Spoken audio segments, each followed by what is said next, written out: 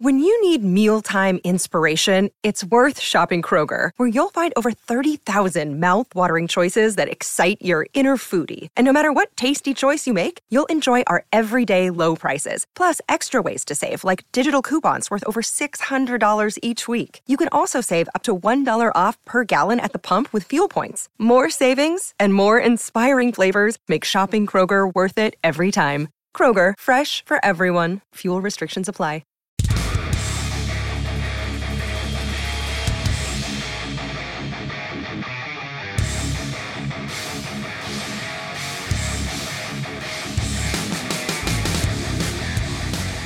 Welcome to Superhero Stuff You Should Know. This is the Ben Point Paradox, and with me is...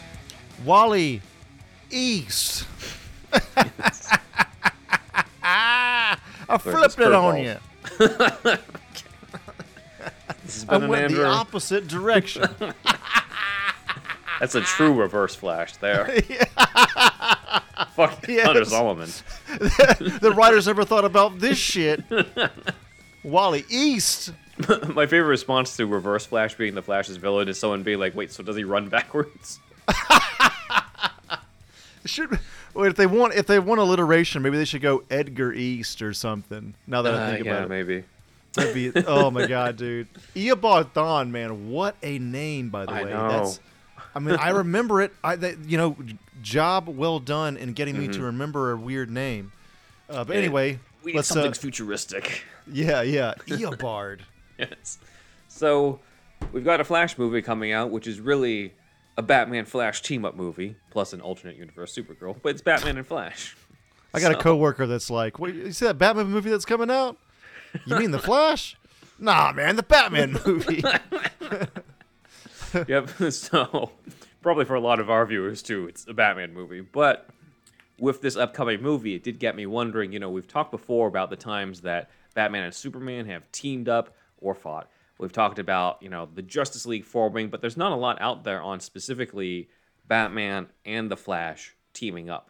And all iterations of Flash, too, not just the Barry Allen version. So, oh, yeah, I'm sure. Yes. We have this whole range of Superman and Batman as, like, they're best friends, they're enemies, they're frenemies. But, like, what's the dynamic with Batman and Flash? That's what I was interested in, which is how this episode came about. Because part of it was just me trying to read stuff just to see, and then kind of evolved into its own episode when I saw what some of the stories were. So... other than the Justice League cartoon, I remember, I think it was in a Jeff Johns Justice League run or something, where I guess it was Barry, right? Barry's like, well, can we go home now? And then, like, Batman's response was like, if you think this is a job, yeah. Like, it was a really good exchange because it showed that how they viewed their own superhero ship in a sense, I thought. And this is Jeff Johns' take, I think. Anyway, but, he doesn't see it as a job, right? This is a fucking crusade. Yeah. This is beyond a job. Whereas Barry's a little bit less serious about everything. Anyway, I'm sure we'll learn more, won't we, Ben? Yes, but that's a good point. I don't have that specific thing in there, so already that's our first point. Okay, sorry to jump the gun.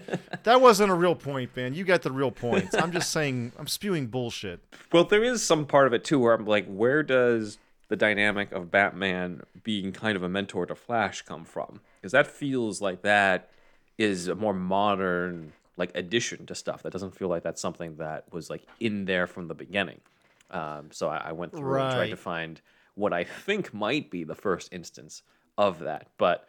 There's probably a little something to do with them both being scientists, right? Even though Barry's a lot more happy-go-lucky, Batman can kind of talk with him about on a detective level in a way that he can't really do.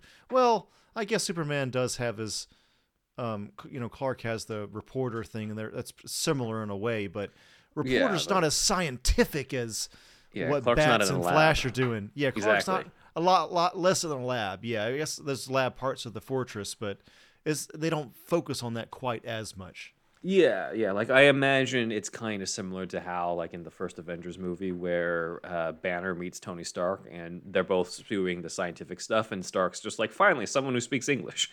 Like, someone who, like, speaks his language. I love science that. stuff. I I love those dynamics, man. I mean, that's why Yeah. that's why people are into this kind of thing, right? I Yeah. mean, even though Doctor Strange is isn't magic and not science, but they have the same ego. Tony Stark and the Sorcerer Supreme have the same. They have the same fucking ego, so it's kind of like doesn't. I don't know. They're similar in that way, and you know, I love seeing each dynamic. You know. Yeah, and I think that's definitely a powerful thing that you've brought up, where like they're both detectives. Like a lot of people kind of forget, like the Flash is a cop. He works for the cops. He's a police scientist. Yes. You know, he's a CSI. So like they've got that dynamic where they can like spout about all sorts of. You know, Flash is the one that Bruce could probably spend a good half hour talking about the intricacies of fingerprinting and DNA analysis and all that stuff. You know, that he probably isn't going to be talking to that much with Clark about, or Diana. So there's that aspect. And there's also, you know, when you add in the Jeff Johns revision that Barry's mom was murdered, you got the addition, too, of like they both lost their mothers to crime. And I'm sure Bruce, of all people, and we'll probably see this in this Flash movie, will understand the temptation of trying to go back and trying to bring your parents back. So right. he, of all people, should relate to that. So we'll see. But yeah, in the lead up to the Flash film, we are covering the major times that Batman and Flash have teamed up. Obviously, most of the time, that's in some sort of Justice League thing. We won't cover a ton of this Justice League specific stories, just sort of the major milestones, like the first time that the Justice League teamed up. But I'm trying to keep this a little bit more to just Flash and Batman, just to see like, okay, what is their dynamic? What is their thing going on? Since we already kind of know Batman and Superman. So right. Let's have fun with it. So the first time we see Batman and Flash together is actually the first time that we saw Batman and Superman together. It's all in the same panel. Now, a bit of a cheat because this is not the Flash that a lot of us, you know, the most famous Flash. This is the original Jay Garrick Flash, good old bull on his head with the wings. But you know, it's silly. It's still, but this is like the first panel with Superman as well. Yeah. So that does show that his history goes as far back as Superman's does, which is that does say something. Yeah. So this is 1941's All-Star number 7. And all three of them are in the same panel because at this time there was no Justice League. The very first superhero team before the Justice League of America, before the Avengers, all that, was the Justice Society of America. Batman and Superman were part of that, but they were, you know, such big-time heroes that they were, you know, considered honorary members. They weren't really in every issue of JSA compared to, you know, Hawkman, The Flash, and Dr. Fate, and all the, like, old-school Golden Age heroes. So here, they're kind of just in this panel helping out with basically donating money to orphans during wartime. So they team up for a worthy cause. It's not like a let's punch the villain in the face type of thing, but it is them teaming up. So that's cool. It's the first time.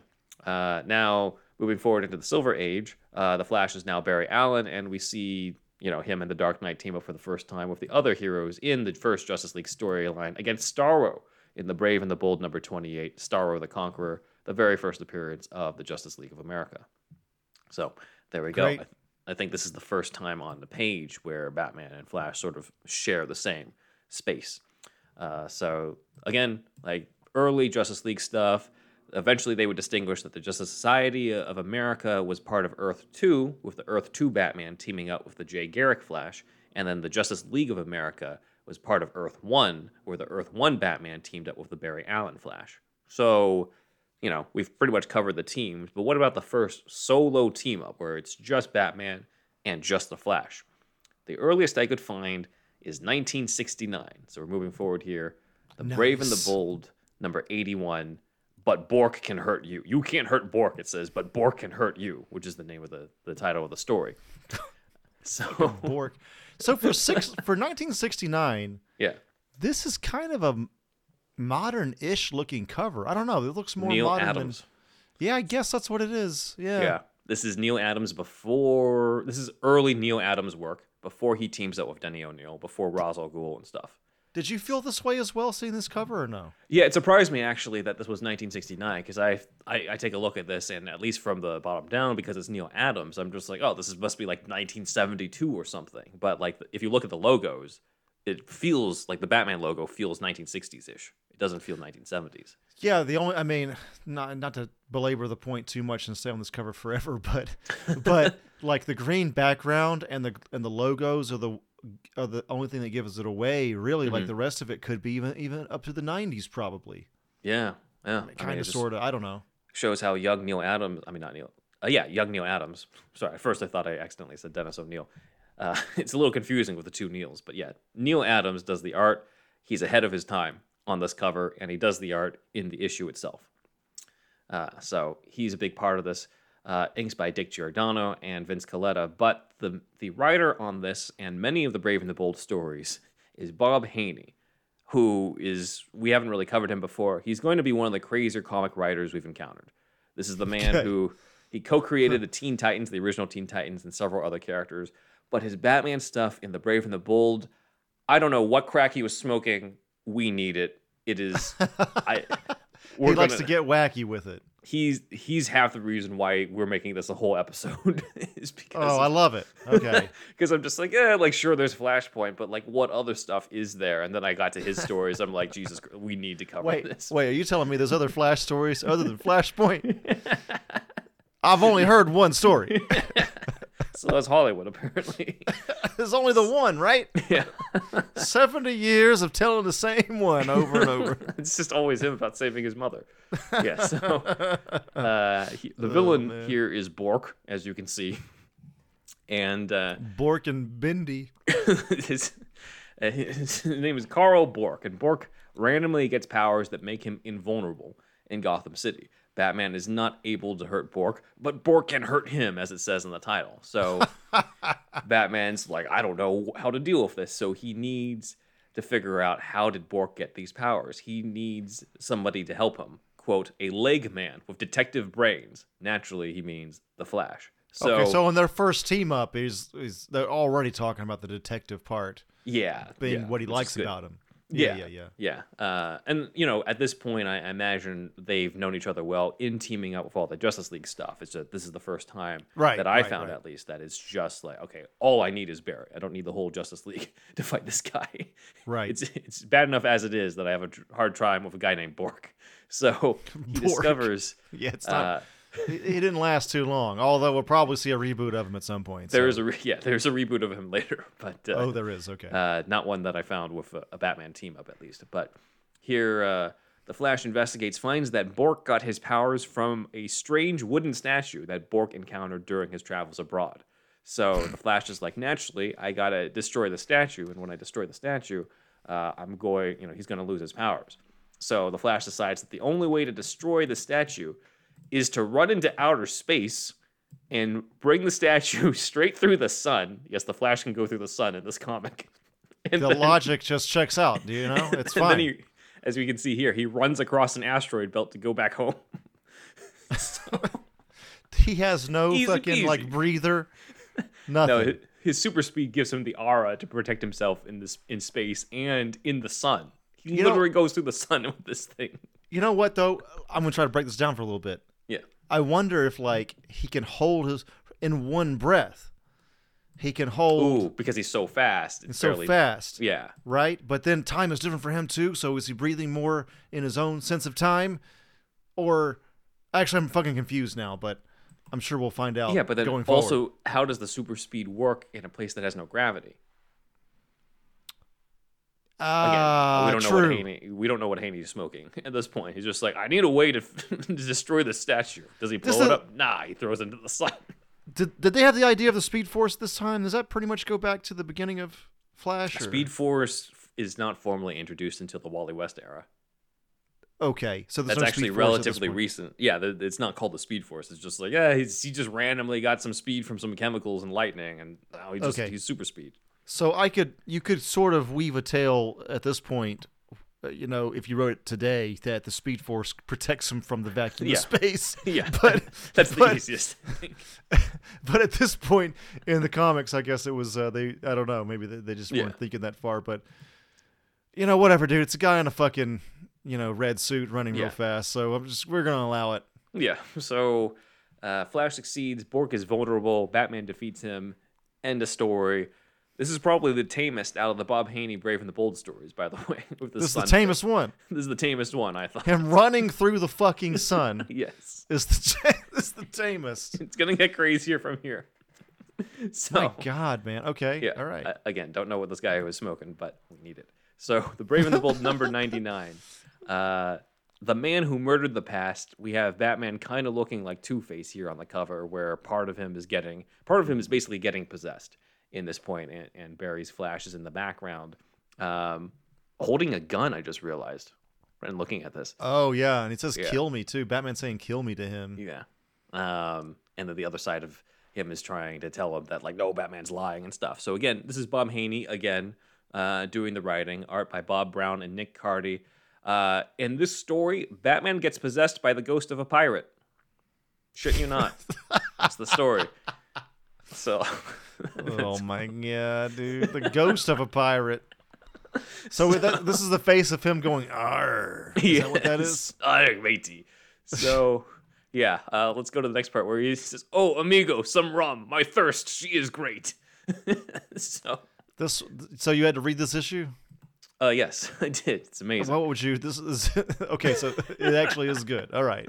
It is good from just how insane this is. So, Okay. Batman goes to the summer home of his parents, where their ashes are kept, because apparently in this continuity, or in this version, the Waynes were cremated. Because the tombstones on the graves is it's just a famous image, with Yeah. Bruce or Batman visiting it, and the whole scene in Mask of the Phantasm where he says, I didn't count on being happy. Like, that's iconic. But this is before Mask of the Phantasm and stuff.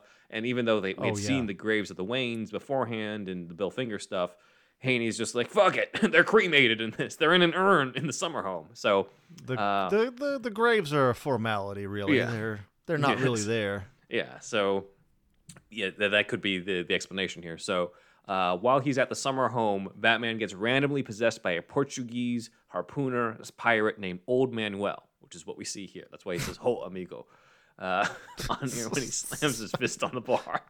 It's not just a pirate. He's possessed by a fucking Portuguese pirate. Specifically, yes, he's specifically identified as a Portuguese pirate.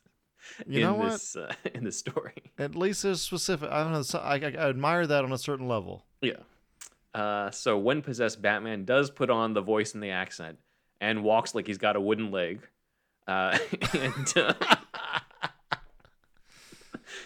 And Great. he gets in trouble because the ghost of Manuel possesses him to do all sorts of shit around the town, to the point where he gets arrested and Batman ends up on trial, where his only defense is that it wasn't him, it was the pirate taking him over.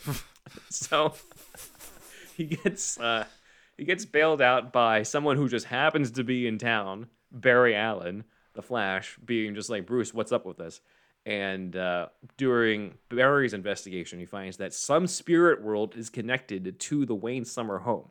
That's what's causing Batman to be possessed. And so his big advice to Batman is, you got to stay in costume, even sleep in your costume, because if Bruce Wayne is found to be possessed by Old Manuel, people will deduce your secret identity, which makes sense. The logic is solid. That's the part they focus on. Yes. We're skipping over the part that you're being possessed by a pirate. What really matters here, Bruce, is that you got to sleep in your costume. Wait, Bruce Wayne is a Portuguese pirate. Batman was a Portuguese pirate. If this is not adapting the Muschietti movie, they failed. Oh my God! We need to see Keaton do this. So, Batman is then convinced in the story that the spirits of his dead parents are trying to communicate with him from beyond the grave, and finds a journal from Dr. Thomas Wayne, where Wayne was looking for ways to come back to life after death. So Bruce decides that, you know what, I'm going to let this pirate possess me so that I can bring back my dead parents. Wow. Okay. And it's the Flash who has to be the voice of reason to talk him out of this. I love this panel here. I can read off Barry and you can be Batman on this one, because I love this. And so Barry's like, "You're becoming an obsessed fanatic and tempting fate with who knows what dangerous consequences." Stop it, Barry. I'm sure Dad's experiment won't backfire. Now please, let me study his notebook! It seems weird in these days to see like Flash as the voice of reason to Batman, and Batman's like, "Please let me read." But that's what we got here in this panel. Again, Bob Haney. This is half the reason why we're doing this episode. It's hilarious. So Yes. Together, the Flash picks up Batman and vibrates him into the spirit realm where they see the ghost of Old Manuel. I see no problem with this so Yes, far. he's planning to bring the dead back to life, including Bruce Wayne's parents. And so Batman's like, well, I have to do this because I have to bring my parents back. But he doesn't know that in bringing his parents back, he will also bring back Old Manuel and a whole army of the dead back to life. Okay. So it is up to Barry to stop him.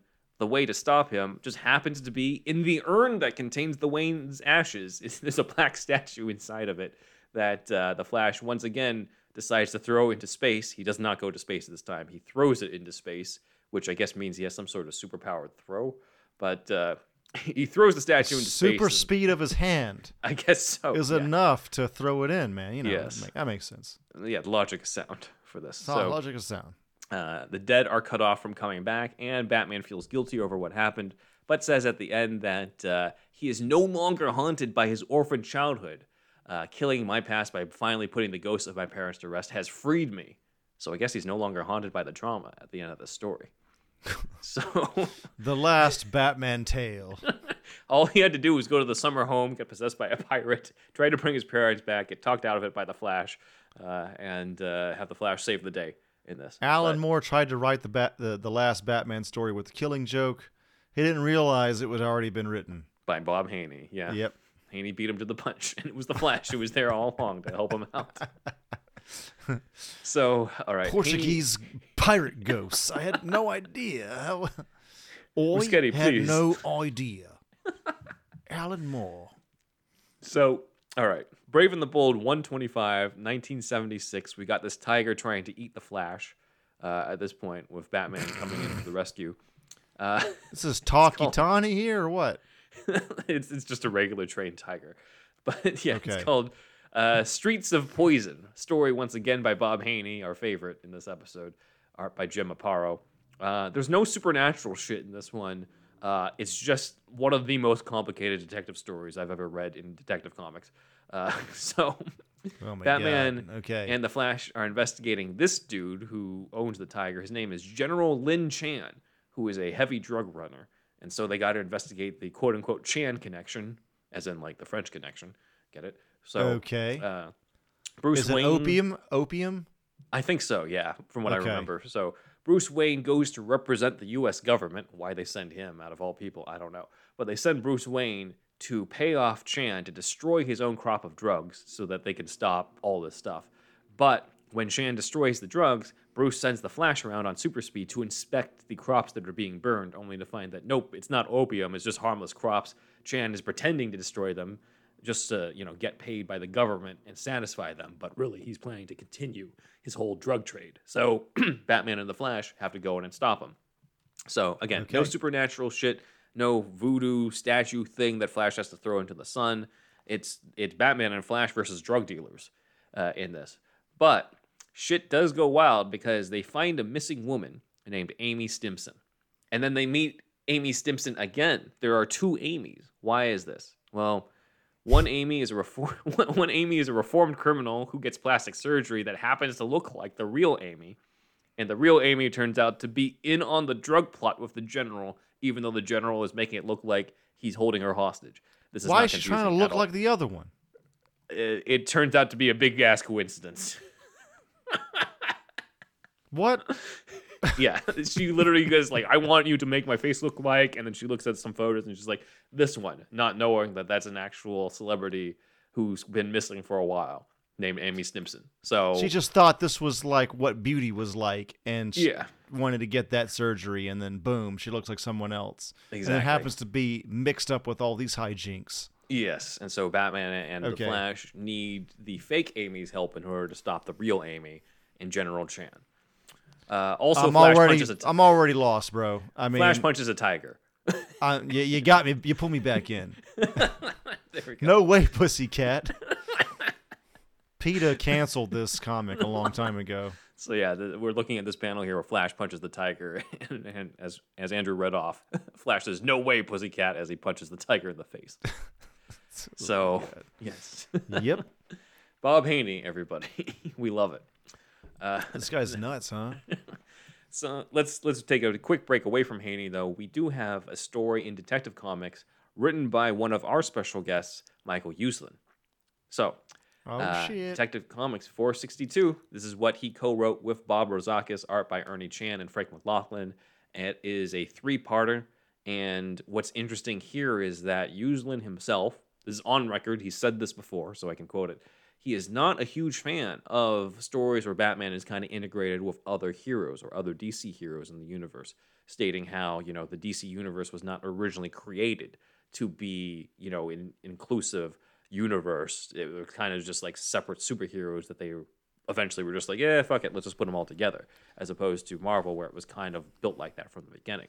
Yeah, However, it is a problem at times, and I'm sure they've addressed this before, but it's just like, why isn't Superman just locked up the Joker? Right. Like it's just like a lot of things like that in the universe, and I'm sure people comment below where they've actually, please comment below. I'd like to know more about how they've handled that in the past.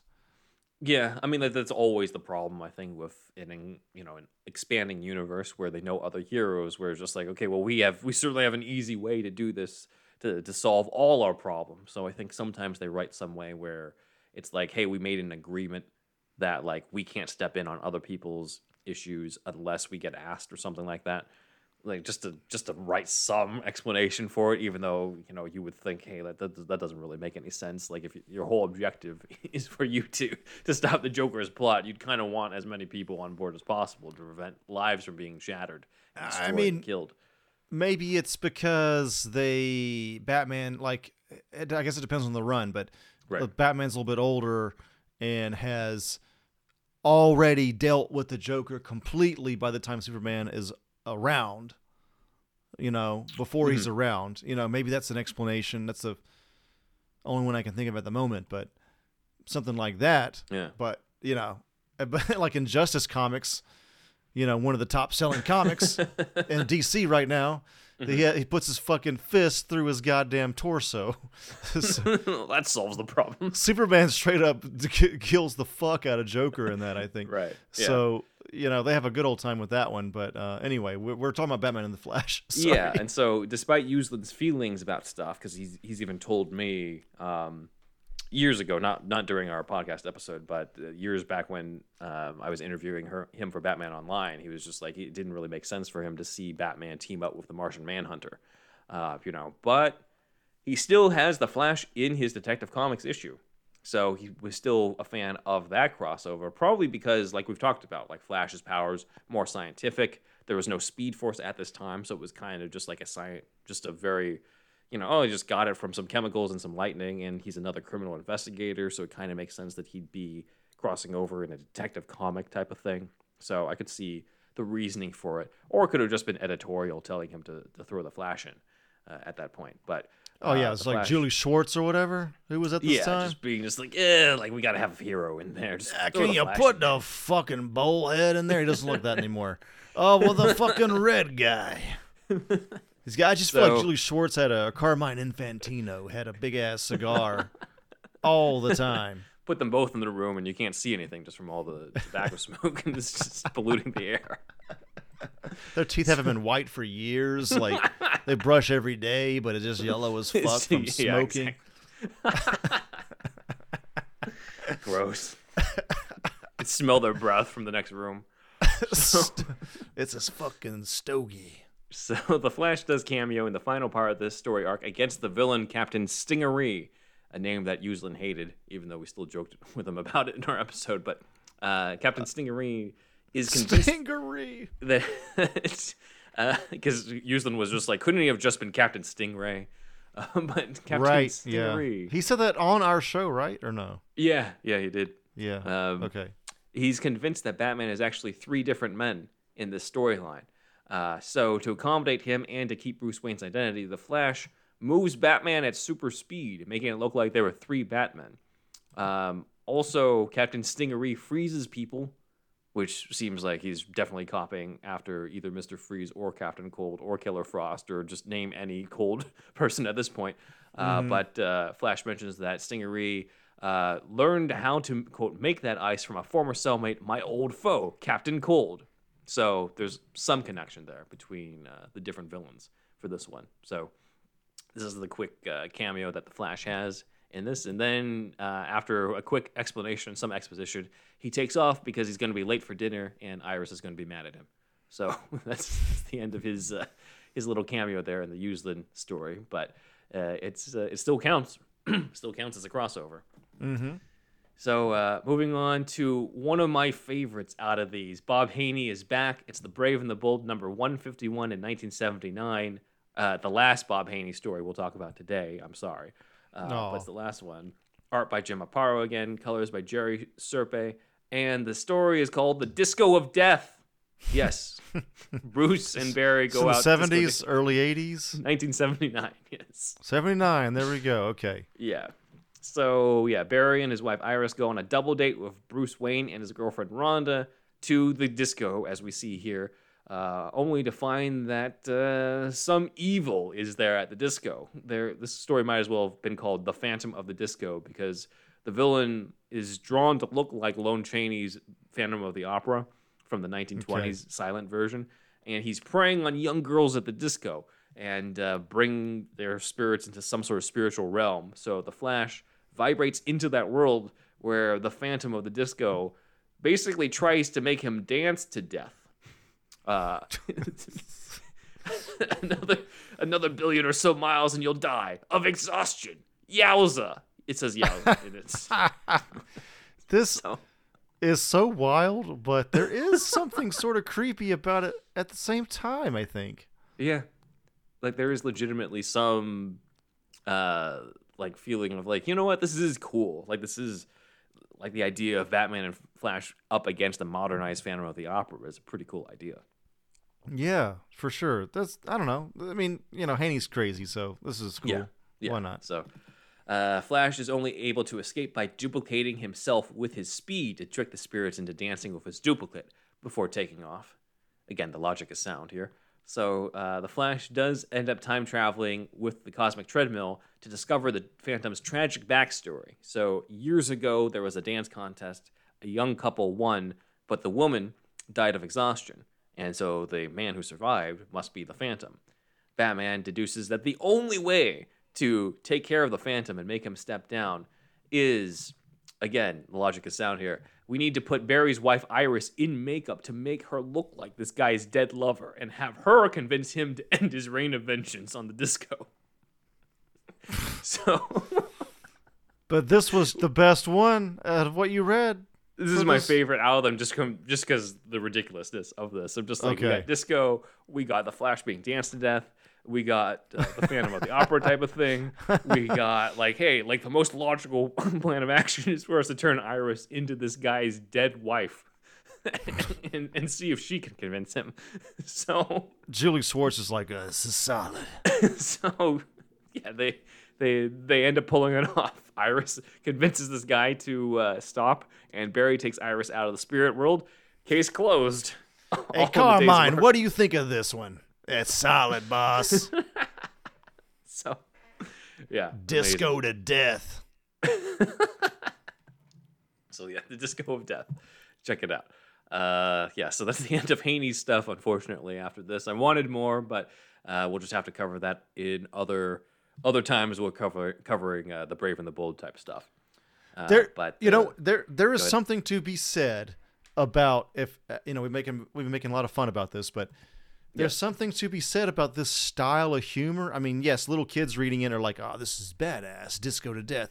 But again, the '66 Adam West kind of take on it as well is like, you can tell jokes in the traditional way of like, set up and then punchline, which is fine. I love stand up too and all that, whatever. It's all good. But then there's this other style where it's like the entire situation itself is so fucking ridiculous. That's the joke. Yeah. And so like you read this and you thought this is hilarious, and like it's a type of comedy unto itself. You know what I mean? And right.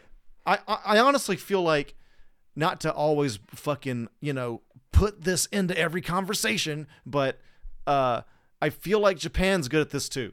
Like Dragon Ball and other anime are kind of do this kind of thing too, because their culture along with humor is slightly different as well. So, but this kind of like just the entire situation is zany instead of setup and punchline. Like there's actually some cultural crossover there. And I don't know. Ultimately, I guess I love that there's so many styles of humor, you know? Mm-hmm. Yeah. And this one, I could even see myself reading this as a kid and just taking it dead serious. Yeah. Batman and Flash have to stop the Phantom. Oh yeah, for sure. Yeah, they have to stop this guy. Yeah, and then now reading it in my 30s, I'm just like, what the? I read this actually in line at WonderCon. I was waiting on Jason Aaron's autograph. I'm just like, let me read this one. I was just laughing in line. I was just like, what is this story? That's good. That's awesome. Yeah, Disco to death. Disco of death. Sorry. But yeah, Flash is nearly discoed to death in this one. Yes. The last Brave and the Bold one to go over is Brave and the Bold 194, 1983, called Trade Heroes and Win. Writer is Mike W. Barr instead of Bob Haney. Artist is Man of Consequence himself, Carmine Infantino. See, he was involved in this. One of the best names of all time, dude. Indeed. Again, my dad back in the day, Giovanni Ribisi used to be in a lot more movies than he is now, I feel like. But my dad was like, Giovanni Ribisi, that's a good name. he just thought it was just a cool name. And it is a cool name. Like, Italian names are cool. And like when I hear Carmine Infantino, it's just like, damn, that's a fucking name. It is. That's a name of consequence. So Infantino worked on this with Sal Trapani. Letters by John Costanza, colors by Adrian Roy, and you can kind of tell what this is about from looking at it. The villains decide to switch fucking heroes. dudes stomping on Batman and the Flash. That's what I'm getting from this cover. It's about Rainbow Man and evil Flash with a cape stomping on people. It's Dr. Double X. He's about to do the people's elbow on the Flash here. We just had WrestleMania as of this podcast. It's on our mind. Yes, as we're watching this. But yeah, Dr. Double X is the guy on the right with the cape, and Rainbow Raider is the one on the left. And so they face off. Double X he and his brother inhabit the same body, and so his brother kind of comes out of him as like this spiritual version of him. And so Double X usually faces off against Batman. Obviously not, one of the A-lister rogues gallery guys, but he does go up against Batman a lot. So he decides to take on Flash, and Rainbow Raider. Is Rainbow Raider actually the one that's more badass, though? I think he is more badass than Dr. Double X in this. I like that. You want the guy with the with the worst costume to actually be badass. Well, he manipulates your emotions using different colors. Okay, good. This was done in. So if you might remember from Flash Season 1, Rainbow Raider is the one who kind of turns Flash evil for an episode based off of the colors and stuff. But that's how he works. So when he goes up against Batman, however, in this issue, he tries to inflict different, manipulations onto Batman, manipulate his emotions, and they never work. And Batman punches him out on the bottom, as we see here, pointing out that he's been trained to keep his emotions under control. So Rainbow Raider is useless against Batman in this issue. Kind of a cool idea, I think. Yeah, that's cool. So I just want to see him do yellow in front of Green Lantern now. See what happens. I could defeat you easily. What am I doing up against Flash? Just paint a piece of wood yellow, and that's double trouble. Yeah, neither Alan Scott nor any of the others can take him out at that point. So that's kind of it for the the Brave and the Bold ones. This next one isn't necessarily a solo team-up story, but I kind of have to include it. It's the big one, Crisis on Infinite Earths, from Marv Wolfman and George Perez. From 1985, the Flash appears in and out of time and warns Batman of the coming crisis. Batman is one of the few heroes Flash even gets to interact with in the entire story. And I don't think he necessarily chooses it to be Batman, but it happens to be Batman in this and telling him to save all of us.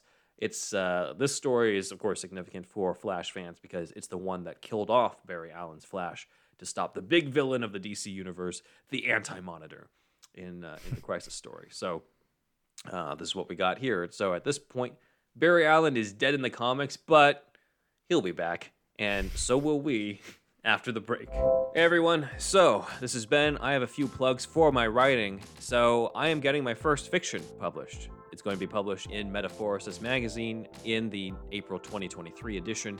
It is a short story novella called Shortcut to Happily Ever After. The cover that you might see in the video version is based on my story, art done by artist Gabriel Roswell. It'll be available on the Metaphorosis website on the first week of April. The issue itself will be available if you want to buy it on Kindle or on print on Amazon. The story, real quick, is about Daniel, a hopeless romantic who uses time travel to find love. Whenever he meets someone new, he jumps to the future to see if their relationship lasts, and if it doesn't, he returns to the present to cancel the first date before anyone gets hurt. But when his dating strategy starts ruining the fabric of time, Daniel has to go back and live through every relationship he skipped, discovering what he missed the first time around.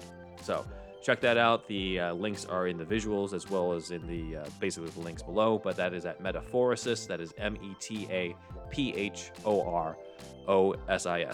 And the Amazon link will be there as well. So that is my original piece, but if you've been following us on social media or our YouTube community, I've also announced something else. I've got a couple Batman-related things in the pipeline, collaborating with our friends and fellow podcast, Newverse Creative. We've brought them up on the show before, but they do audio drama adaptations of unmade superhero scripts and other projects, so kind of dramatizing stuff we cover and comment about here. So for them, I'm adapting the Batman 89 comic written by Sam Hamm with art by Joe Quinones, as well as Batman 3, which is going to be an adaptation of the original Batman Forever scripts by Lee and Janet Scott Batchelor and Akiva Goldman. So those will be coming out later this year. The Batman 3 one will be one that focuses on, of course, the cut subplot of Bruce Wayne's psychological journey. It is the closest thing you will get to the dramatized version of Batman Forever we've been talking about on this podcast since 2019. And that's about all I can say about it for now. But thank you very much. And for the month of April, this is because of the fact that SnyderCon is that month. This month's charity will be for the American Foundation for Suicide Prevention. This is the charity that a lot of Snyder Cut fans have donated to in honor of Snyder's daughter, Autumn, who unfortunately committed suicide years ago. No matter what your opinion is on the Snyder films themselves, I think we can all agree suicide prevention is more than a worthy cause that all of us can support. Obviously, if you or someone you know is having these types of thoughts, seek help. The AFSP Foundation, they have their own helpline and number, and they basically are out to help this cause. So there are people out there who can help you or anyone you know. And the website is afsp.org. Thank you. Just wanted to announce that I have a new podcast called Gaming Gaiden. It's about Japanese to English translation. In this first season, it will be 10 episodes each season. If you saw the ranking, every Superman video game two-parter we did here on Superhero Stuff You Should Know, you have seen Mike before. So yes, if you like video games, if you've been interested in Japanese ever, we're going to be talking a lot about just Japan in general, Japanese cultural differences as well, and we also are going to have a lot of talk about 90s video game magazines such as Electronic Gaming Monthly, aka EGM. So stay tuned for Gaming Gaiden podcast. It's already out now, y'all. I wanted to tell you about the patreon.com, patreon.com/superherostuffpod, and on that you get the $1 tier. You can join the $1 tier, which gets you the shout out on the board, and either visually or orally, or both at times. We want to do the oral for the most part for newer people. And then the $5 tier gets you a whole new show. This show is every Monday, as you well know, and it's free on YouTube and the What's Nots. And the Patreon show is every Friday at the $5 tier mark. You can, if you want, binge us for $5, and there's like 150 episodes, almost 150 at this point, and you can, listen to all that content there. Even the stuff that's been released from the vault, none of that has been the full episode as well. So, trying to keep our $5 tier people happy. But yeah, check that out. And then our $10 tier gets you all of the above, plus a It gets you a monthly meetup show where you meet up with us monthly, and it's like a Zoom-like call, and we have a topic at hand, or sometimes videos we react to and things like that. And that's at the $10 tier. Every tier that you get, like the $5 tier, gets you the $1 tier benefits, and the $10 tier gets you the $5 tier benefits and the $1 tier benefits. So check that out at patreon.com/superherostuffpod. We also got the merch, which is Redbubble, superhousepod.redbubble.com, and on Threadless, superherostuffpod.threadless.com. Get your Bin Man and Indeed Wizard mug, shirt, shower curtains, and all the rest artwork by Stephen Santa Cruz. And please send us some audio at superhousepodcast@gmail.com. A bumper would be great. You too can be part of the show. I'm Thunderwolf Drew on Instagram and Twitter. Thunderwolf lives as my other YouTube channel, one of my many YouTube channels.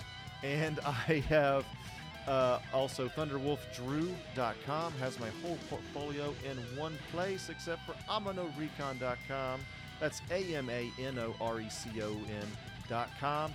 And that is an original idea that some friends and I are doing, where it is R-rated Power Rangers meets Stranger Things. That's the quick pitch, and it is not a fan film, original idea. We have a pitch video right now on YouTube and on the Indiegogo page. We're campaigning right now as of this, when this episode premieres. And this poster art is by ZacharyJacksonBrownArt.com. And check it out. Please support us on the campaign. And more from that soon. But yes, it's bloody, and if you like that kind of thing, check us out. And that's it, Ben. Follow us on social media, on Twitter at SuperhousePod, Instagram Superhero Stuff Pod, where we have some different supplemental stuff. I've even analyzed the martial arts stance that the Keaton ornament from The Flash is in, so you can check that out on our Instagram, Superhero Stuff Pod. TikTok, Superhero Stuff Pod, Vero, Superhero Stuff Pod. My website is benwanwriter.com, where you can read a whole bunch of spec scripts, including Gotham, Vampire, Elementary, The Death of Sherlock Holmes, and Curb Your Enthusiasm, Disneyland. If you're fans of any of those shows, check them out and let us know what you think. My YouTube channel is in the description below, including Doctor Who, The Ronin of Time, an audio drama I write, edit, and narrate with the 8th Doctor, meaning Miyamoto Musashi. My personal Instagram is benwanwriter. If you like cats, my son, Alfie, my cat, is at Alfie Pennyworth Cat. And if you have an Alfie yourself, then you can get the Whisker Box, the only cat box with a crazy cat lady and gent. And you can even check out another page on that website, superherostuffpod.com/show notes. That includes various show notes for each of our episodes, links to the scripts that we review if they're available online, Amazon links to the stuff we've been talking about, including, Brian Levant's book that he plugged for us, My Life and Toys. So check that out at superherostuffpod.com/show notes. Lord have mercy, y'all. Do you like hounds? Do you enjoy pooches? Do you find yourself enjoying time spent with that of canines? Talking about dogs, y'all. As you might have heard, Superhero Stuff You Should Know has now teamed up with BarkBox. For every month, you get a box for your special canine. Pooches. Or hounds. That's right. One free extra month if you go to barkbox.com/superherostuffpod. Follow the link and you'll get a free extra month valued at $35 and valid for all multi-length plans. So get the BarkBox for your hound, for your pooch, for your canine. Your doggo will thank you. Oh, skeet, motherfucker. Oh, skeet, god damn.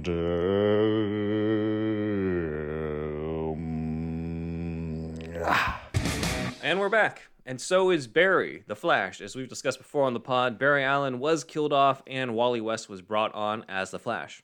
I couldn't find a ton of times where Batman teamed up with only Wally West's Flash outside of the Justice League comics. So it seems like a lot of those team-ups were with Barry, but correct me if I'm wrong in the comments section. I wanted to go over some more stuff that came up with Barry afterwards, after his death posthumously. So, Yes.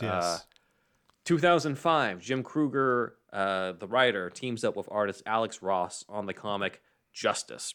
which is kind of like Challenge of the Super Friends, but drawn by Alex Ross. So it's pretty cool. Man. It's the Justice League going up against the Legion of Doom, and done in kind of a way where the Legion of Doom is presenting themselves as more effective good guys to the world than the superheroes.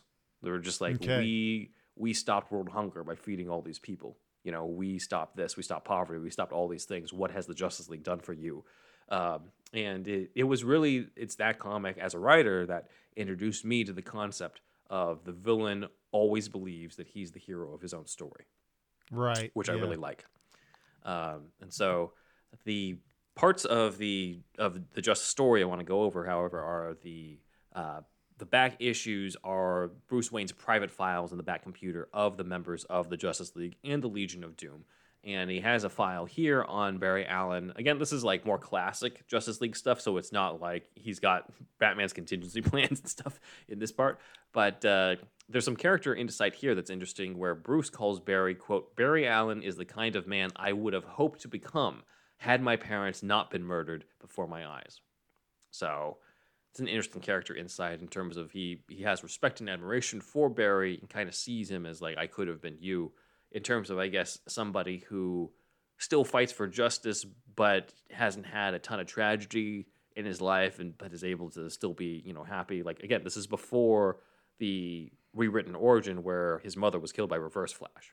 So Barry's parents are not, he's not orphaned in this continuity. He's not orphaned in that period of time yet at all in the comics. So kind of an interesting insight into the character from Jim Krueger here.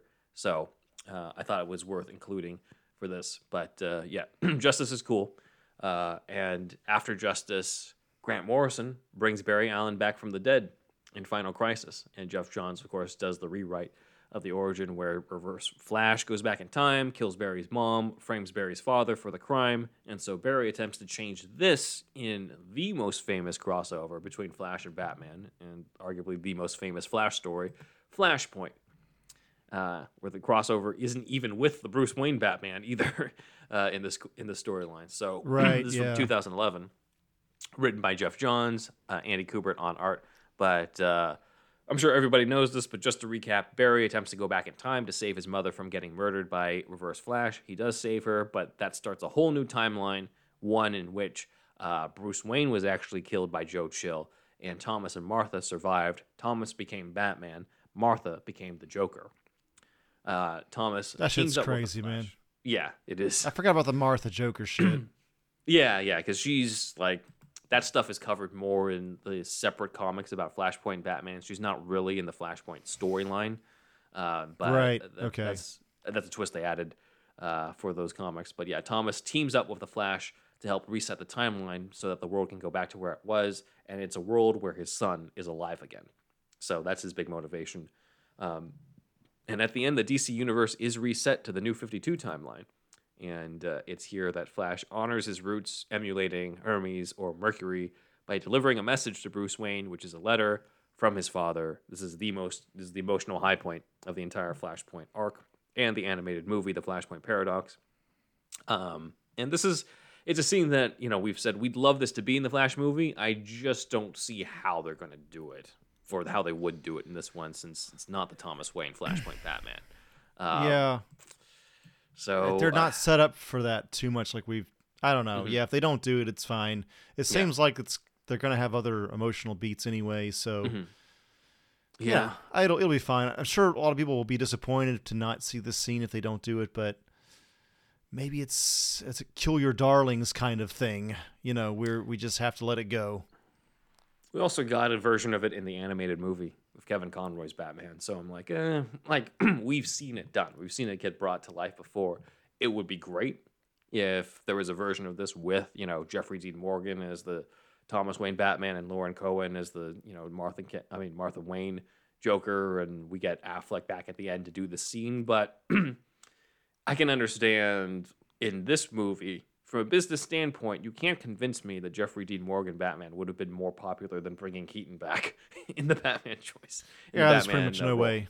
Again, I think Jeffrey Dean Morgan's a great actor, great choice for Batman. Thomas Wayne Batman, great choice for Thomas Wayne. If they did a Flashpoint Batman with him, he'd kill it. But again, like if you want to bring in the box office, you bring in the hardcore comic fans if you have Jeffrey Dean Morgan as Thomas Wayne Batman, but you bring in comic fans and the general public when you bring back Keaton. So yes, for sure. Yeah. yeah, I can totally see why they did that. So there's kind of a sequel to Flashpoint from Rebirth. So flash forward to 2017, The Button from Tom King and Joshua Williamson with Jason Fabok doing these covers and Howard Porter doing the Flash. How was this? How was this one? It's okay. Yeah, I read it. It's mainly significant. It's more significant for the emotions than for the main story, which I think kind of sums up a lot of Tom King's stuff in general. But for Batman, but yeah, Batman and Flash investigate Dr. Manhattan's Button, as we see here, and face against the Reverse Flash before Reverse Flash was killed by Thomas Wayne Batman in Flashpoint continuity. Reverse Flash actually destroys the Thomas Wayne letter because he's a petty piece of shit. So that's another evil thing that Reverse Flash does. Oh, but man. It's mainly significant to me because Bruce gets to meet his father. He gets to meet the Flashpoint version of Thomas Wayne in this storyline due to just timeline shenanigans and shit. And so it's a touching reunion. However, some feel that it's kind of ruined by the fact that Tom King then went on to kind of make Flashpoint Batman a villain in his later Batman run. So yeah, but it's still a cool aspect. But yeah, it's definitely more of a Batman story than a Flash story to me when reading this. Real quick, the Flash Rebirth, how much of that did you read, or did you just read the team-ups? I've read the team-ups, and I've read the year one that was written for it. I think it was Joshua Williamson, where it's him versus the Turtle. Which was pretty good. But I haven't read beyond that yet. I'm interested in Rebirth. That's like an easy starting point these days. So maybe that'll be one of the next things I go into. Yeah, we'll explore as we continue, because I mean I've definitely been reading a lot more Flash stuff with the upcoming movie and sort of seeing like what's the history for this. So the next storyline is from 2019, Heroes in Crisis, and then the sequel, The Price of Justice. This is a major Rebirth storyline, also from Tom King and Joshua Williamson, in The Price of Justice, in which a place called Sanctuary is put up as kind of a mental hospital for superheroes to deal with their mental health issues, which makes a lot of sense considering what they have to do. I mean, that's a shit ton of pressure that they always have. PTSD of sorts? Yeah, exactly. But then, you can't just have a comic that's just pure character stuff without shit going down. So murders happen at the Sanctuary, and the detectives investigating are Batman and the Flash. So they team up kind of on this. But yeah, it's a little bit more of a Justice League story than a Batman and Flash specific story. But The Price of Justice, which is the sequel to it that takes place right after, was basically kind of like The Button, where it was in the Batman main storyline and the Flash main storyline. So it would be like, read this issue of Batman and then jump over to the Flash and go back and forth. So that's that part. We'll probably cover a little bit more of this in the Patreon deeper dive stuff. But I would be remiss not to mention in 2017, the Dark Knight's Metal storyline introduced the Red Death. Great name. Oh man, God damn it! Look, this will be the next thing I read. I swear to God, Dark Knight's I need it. I don't know why the universe is not right until I've read this. This is your shit. Yeah, I know it really is. Anyway, Red Death. He looks pretty cool. Actually, he looks really cool. He is an alternate universe of Batman who stole Barry's ability to tap into the Speed Force. And This is Bruce evil Wayne? speedster version of Batman. Yeah, so he's an evil. It's basically Reverse Flash who has Batman's background. Like it's pretty insane. And he uses his speed to, take out crime in Gotham. And of course he kills people because he's an evil Batman. But, he's an alternate universe evil Batman. It's deliberate, so it's fine. This is sick, bro. Again, I don't know why I haven't even... This should have been done a long time ago. I will get this done soon. Yeah. Well, the Red Death issue that covers his origin is only one issue, if you want to check that one out. That's the only one I've read. I haven't read the full-on Dark Knight's Metal. Yeah, I mean, it's a cool origin. It's a little, it's pretty dark, but that's pretty metal, bro. Yeah.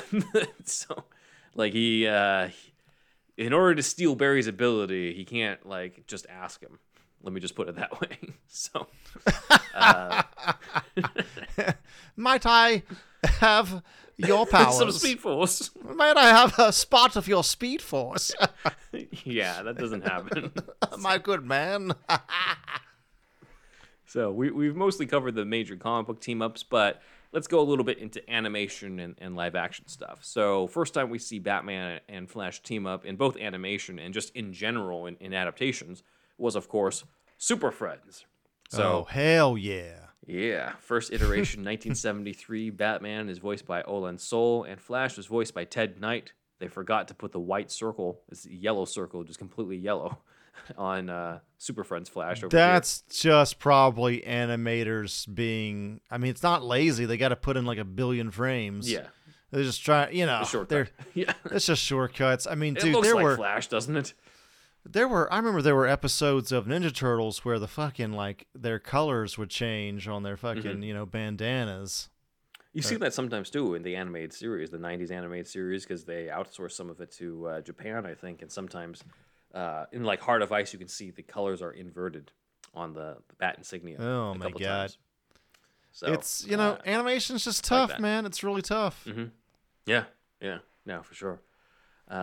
So Super Friends had the Flash on. Flash was not. I was reading up on this because I've only seen a little bit of Super Friends, but Flash wasn't like in every episode. He was kind of a guest at times.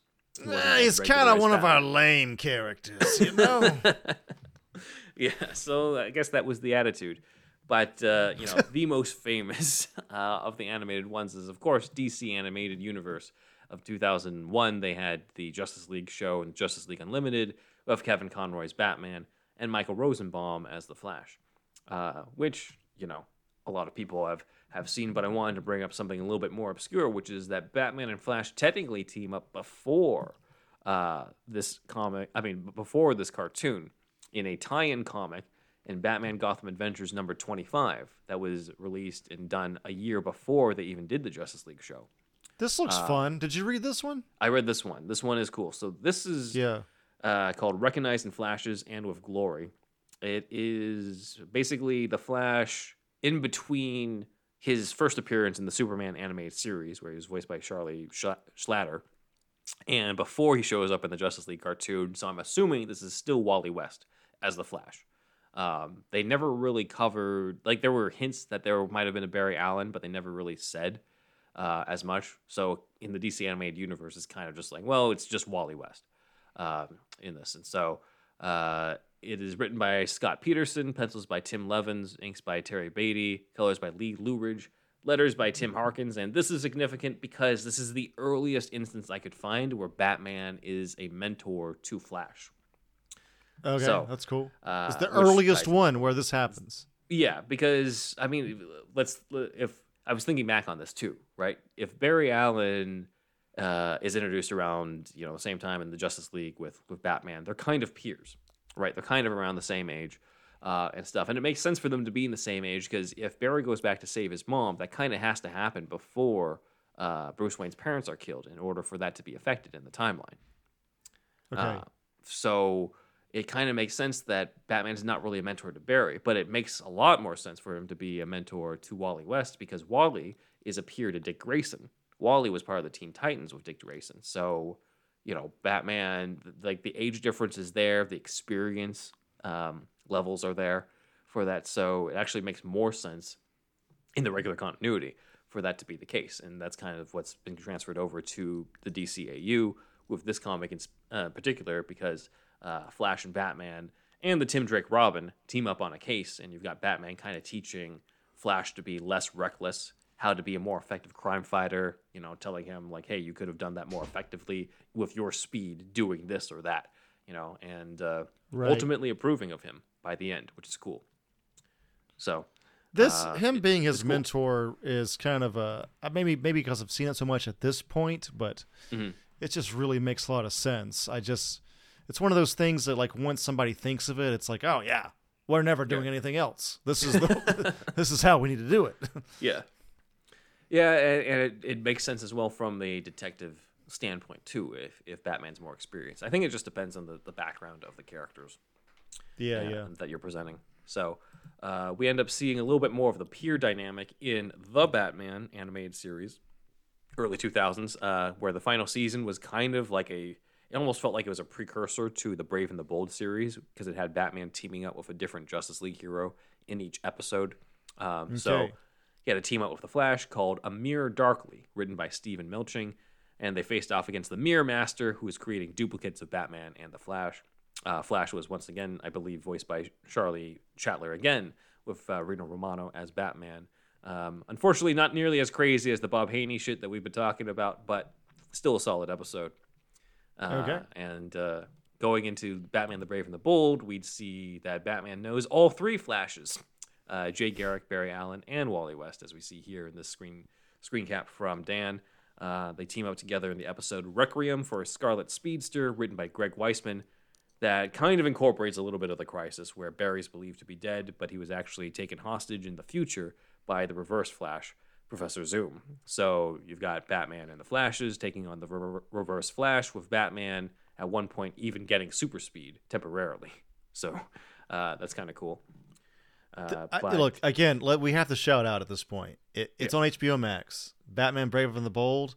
Mm-hmm. It skews a little younger than even BTAS does, but it's just so much fun. It's a really fun show. It's great. It's great, and also kind of was one of the ones to introduce be one of the early versions of the Jaime Reyes Blue Beetle, who's now gonna be in the movies and stuff. Like, my main exposure to that character has been through these types of cartoons. It's been through The Brave and the Bold, and he's also in Justice League Action. Like, they decided to incorporate him in the animated shows. Now he's gonna be in the movies, and like, okay, now I know that character because I've seen him in these shows. So more things to be grateful for to the Brave and the Bold for. Sure. Yeah. So it's very Silver Age fun. Like, they're not serious, not even 1%. But that's what's so great about it. It's so fun and wacky, and like, oh my god, dude! Did you see the last episode of this show? Oh yeah, I've seen the whole thing. I mean, spoilers, but it's been out for a while. But they're like, well, then we might go back to being dark again. But let's celebrate what we had with this series. They're very. The last episode of this show is so fucking meta, but it's so well written. I don't know. Look, it's a fucking great show. Ambush Bug. Yeah. Ambush Bug. Oh my god, dude. This is. Watch this with your kids or your nephew or niece or something. Like, you will have a lot of fun. Mm-hmm. Yeah, for sure.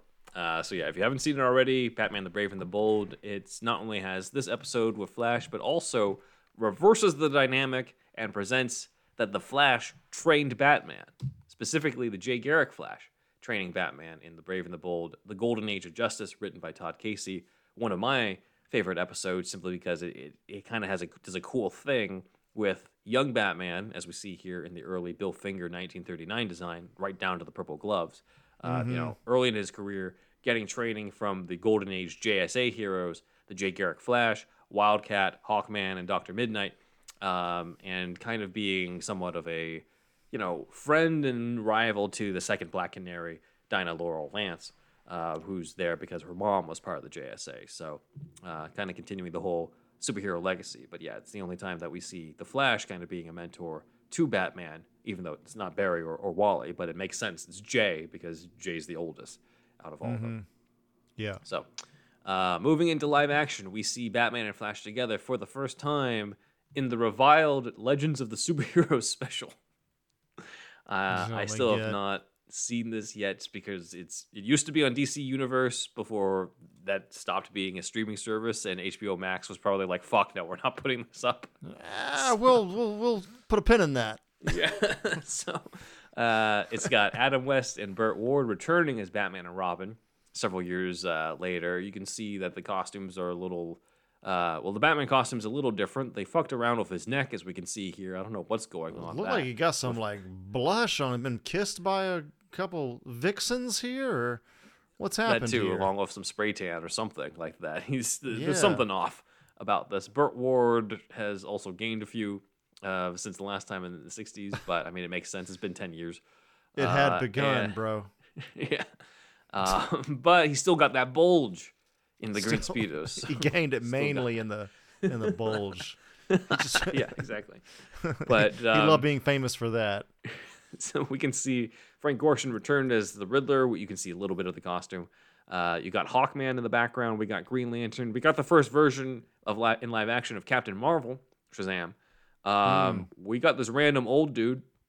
He's supposed to be Just the Scarlet some guy. Cyclone. He's the Scarlet Cyclone. But as we can see on the right, there's also the Flash, played by, I believe it's pronounced Rod Hassey.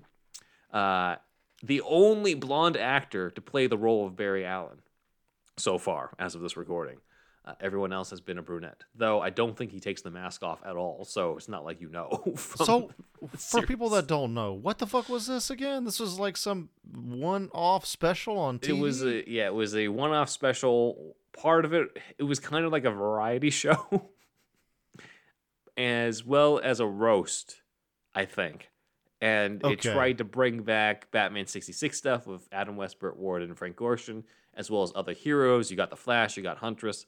You know, you see this, so you see it here, and it should have just been like a live action Super Friends type of thing, but apparently it's just an awful comedy special type of thing that just makes fun of everybody and the characters. Okay. So I'd still be curious to see it because it is a part of DC history. It's some of the first live action versions of everybody. It's the return of Adam West and Burt Ward, in Okay. live action. The last time that they were, suited up in an official thing in live action. But and also has This was Flash the villain, last Weather time. Wizard. This is the last time they ever Ward and West wore these costumes.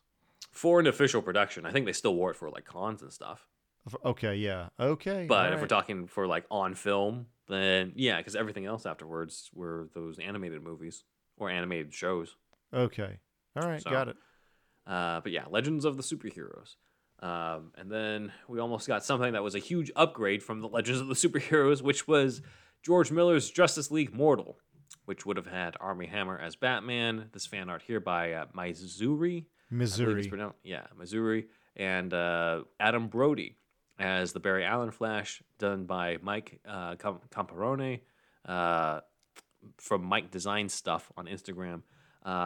This is before Adam Brody became the older version of Freddie Freeman, Captain Everything, Every Power, Captain Every Power in the Yes, Shazam movies. yes. It also would Basically, have the had main guy in Shazam 2. Yes, exactly. That's what Pretty that's much. exactly what they should have said. Yes. Zoe Kazan as Iris West, and the late Anton Yelchin would have been Wally West, who would have taken over from the Flash at the end. So we've gone over this script before, so check out that deep dive. This is one of the early episodes that we did, but Barry's Flash is the main heart of the story, and Armie Hammer's Batman would have had contingency plans against all the Justice League members that get stolen by the villains, kind of echoing the storylines Tower of Babel and the OMAC Project. And the Flash ends up sacrificing his life at the end, and naturally, I imagine Batman would feel guilty over his death about that, since it's his contingency plans that led to it. And then Wally West does take over as the new Flash at the end of that script. A lot of people shat on this idea back in 2007 or so. They were all about the Dark Knight and Nolan stuff and didn't want to see any universe stuff. And then now people change their tune and say that they should have done it because they would have been ahead of Marvel and DC would be in a better spot. So, oh well. Mm-hmm. Oh well. But what we did get in terms of Bruce and Barry was Batman v Superman: Dawn of Justice. Bruce sees Barry Allen emerge wearing futuristic armor and warning him of the future, reminiscent of Crisis on Infinite Earths. We also see security footage of Barry stopping a robbery at a convenience store that Bruce emails to Diana, and Bruce finally meets present-day version of Barry in both versions of Justice League by throwing a batarang at him. But in the Joss Whedon version does have a more formal mentorship type of thing, with Barry not being experienced in saving people and fighting. He says that he just pushes people and runs away, which apparently Zack Snyder commented, "What the fuck?" But Batman, Oh, that was a Whedon thing, huh? yeah. Batman advises him to start by saving one person at a time. So that's kind of what starts the whole mentorship in the Affleck and Miller version of Batman and Flash. And then The unmade Justice League 2 and 3 from Snyder, as we've covered before, would have had us visit the Nightmare timeline where Batman plans to send Flash into the past to warn everyone and stop the nightmare from happening. And then, of course, we get to... before we get to the Flash movie coming out this year, there was a prequel comic called The Flash, Fastest Man Alive. The first issue did have more of Ben Affleck's Batman teaming up with Ezra Miller's Flash, including giving him the Flash ring. So we'll cover that a little bit more in the Patreon episode, but that's sort of just a continuation of what we've seen before. Before we get to the Flash 2023 coming out in the summer, an adaptation of Flashpoint, as we've seen, likely going to have both versions of Batman be some sort of mentor to the Ezra Miller Flash. So we finally caught up to present day. But yeah, overall, I'm glad I did this, mainly because of Bob Haney. Like, those stories, if there's any influence of this in the Muschietti movie, you and I will stand up and clap. I mean, yeah. Pirate. I'm looking forward to the zany for sure Yeah. in the Flash. It looks like it might be a little bit heavy to be too zany, but there'll probably be a little bit of zany elements in it. You know what I mean? Yeah. So Sure. yeah. Yeah. But other than that, yeah, my favorite stuff clearly was the Haney stuff. But it's been cool kind of diving into it and seeing where like this dynamic started, which seems to be with the DCAU stuff, and kind of evolved from there. So You've said this probably on the Patreon, I think, but the Flash is your third favorite out of DC. I would probably. say for sure Flash is my third favorite, behind Batman and Superman, of course. Now, which Flash? Now that's an interesting question, because so much of Wally has made it into Barry, as we've covered, and our fans have pointed out. That's kind of hard.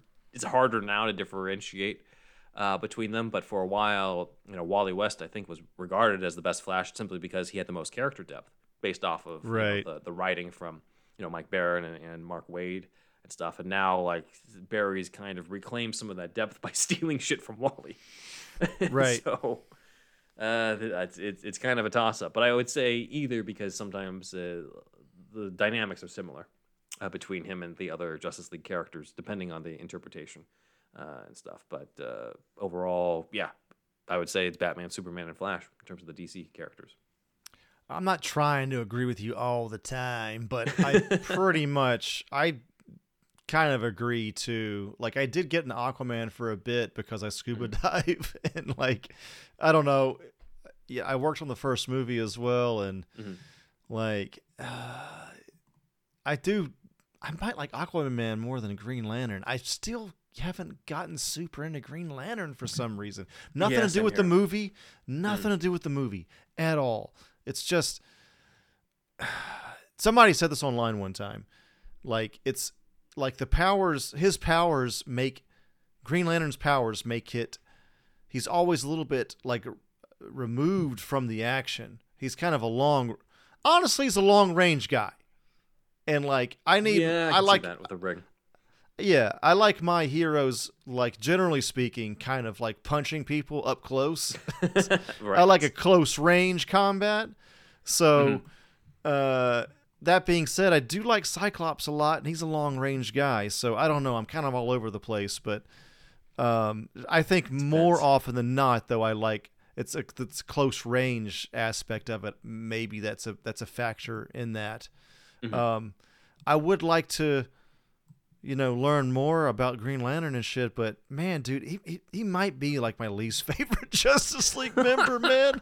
No offense to everybody out there, but it's just not super into him for some reason. I'm with you there. Yeah. And maybe it's just because we haven't been exposed enough to like good versions of it. Because I'm like, yeah, there's an animated series, there's animated movies, there's stuff outside the Ryan Reynolds thing. I'm just not super compelled to watch them. Like, I tried watching one of the animated movies, and like I turned it off like 5 minutes in, just being like, okay, maybe another time. I'm just not into this right now. I mean, they have to get, for me, God, we went from Flash to Green Lantern. But anyway, real quick, if they have to like get really fucking nuts with the constructs. Get really fucking zany with that shit. Like, not just a gun or a sword. I don't know what they could do, but like that would be something that could draw me in.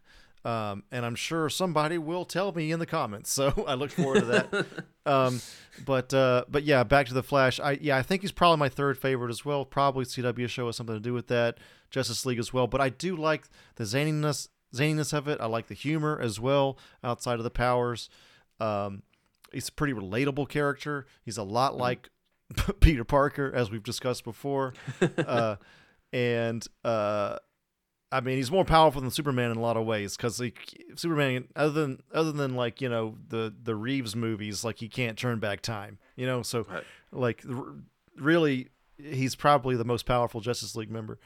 Yeah. And the power set is fun. I think, like, going through walls and stuff like that. I think that's a lot of fun. And the Speed Force itself is kind of mysterious, and you can kind of like have a lot of fun with sci-fi, you know, ideas with the Speed Force and what you can do with that.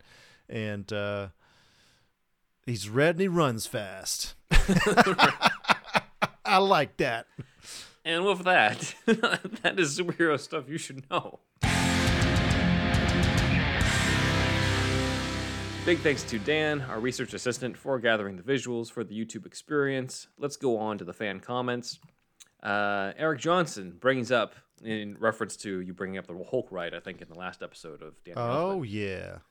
The Hulk ride is still there to this day. That thing is terrifying. 0 to 67 miles an hour. Jesus. Yeah, I mean, that's kind of what you described last time. The whole Marvel's Islands of Adventure area in Florida is fascinating, as they can't really do major updates or include new characters due to the complicated Disney stuff. So except for one or two modern Marvel items at the gift shop, it's this little time capsule of Marvel Comics circa 1999 and what characters and looks were popular then. That's really interesting. That's awesome. Yeah. I went, God, when I was like 14 or 15 maybe. Mm-hmm. And this is way before MCU stuff. It's funny. I never thought about them kind of being stuck in time, but that is kind of cool. And yeah, the Hulk, dude, it's out of a cannon. I don't know how, like, if one roller coaster can do that, I guess it's a budget thing, because they got the budget. They have more budget maybe than a lot of Six Flags rides, but it just feels like that should be every roller coaster. Like, I guess there's something to be said about the suspense of going up that hill and then going down. Yeah. That I get it, but I don't know. It's just like, I would like to see this in more roller coasters where it's just Why is there only one? Immediate, just boom, boom, boom, shot out of a cannon. Mm-hmm. It's a great roller coaster, dude. I gotta check it out. All right, thank you, Eric. Moving forward, Jim, unpopular opinion, but Shirley Walker's theme is better than Elfman's just by a hair. Nope. I'd argue it evokes a cool Hitchcock suspense vibe that fits the detective aspects as well as the epic superhero aspects of the character. Thank you for your I remember comment, you shot this down from the S tier in our $10 tier, $10 tier meetup when we were ranking the themes. Dude, it's just Elfman all the way, man. You're entitled to your opinion, of course. I respect it, but you're objectively wrong. There is one thing that I think Walker's... What I like about Walker's is there's a feeling of tragedy to it that I don't think I get from the other Batman themes in general. Well, yeah, Elfman's having fun. And the thing is, personally, I like fun more than being sad. More than heartbreak and tragedy and loss of parents. Yeah, I understand. Yeah, I mean, I get it. I mean, Batman's dark, and I mean, it's a good theme, but I don't know. It's always better. It can. I think the Elfman one lends itself more to action moments, and the Walker theme lends itself more to like emotional, like pan up to the portrait of Thomas Martha Wayne moments. Pan up to like, you know, he looks at the cow and dons it in the Mask of the Phantom, like those type of quieter emotional moments and stuff. Not to say that neither of them work, you know, in vice versa situations, but I think certain ones lend itself to different ones. But yeah, I mean, in my heart, it's still Elfman's. I think it's still Elfman's in my heart, even though Walker's is up there. Walker's is definitely up there. Yeah, for sure. Thank you, Jim. I don't know. I mean, you're definitely not alone in this opinion, for sure. Mm-hmm. It's just, I don't think it's that hot of a take. It's not super hot, but It's just Elfman, man. Elfman. Yeah.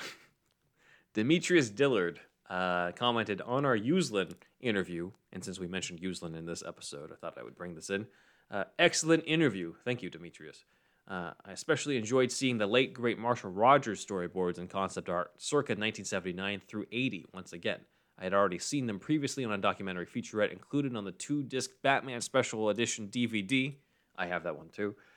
It would have been exciting, not to mention epic, had Rogers storyboarded both of Burton's films. As much as I respect and admire the late Anton Furst, Rogers' designs for Gotham as well as its denizens would have been even more fantastic. As for Bill Murray and Eddie Murphy portraying the dynamic duo, the less said the better, though it wouldn't have been any better or any worse than Clooney and O'Donnell suiting up in their duds, bat nipples and all, over a decade later. I would say it would have been worse, but that's just me. But it's thankfully that didn't happen. It would have destroyed this shit. Yeah, it would have changed the course of, comic book movies for a while. Yeah. Because at least, the 60s show can, be a little time capsule. Just it was silly at that time, but, once you redo it immediately after, that's the next Batman version. Yeah. You do damage you can't undo. Right. But thank you, Demetrius, for this. Yes, thank you.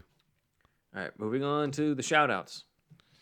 Man, we're here already. I can't believe it. All right, we want to thank everybody here, of course. But some of our more recent people include Michael G., Slight Rebellion Off Madison, Meteor P., Christian R., and Michael W. And we want to thank our other supporters as well, and everybody here on the board, of course. And we've told you about our friends here up on this here board, and we'd like you to do us a favor. We want you to tell all your friends about us.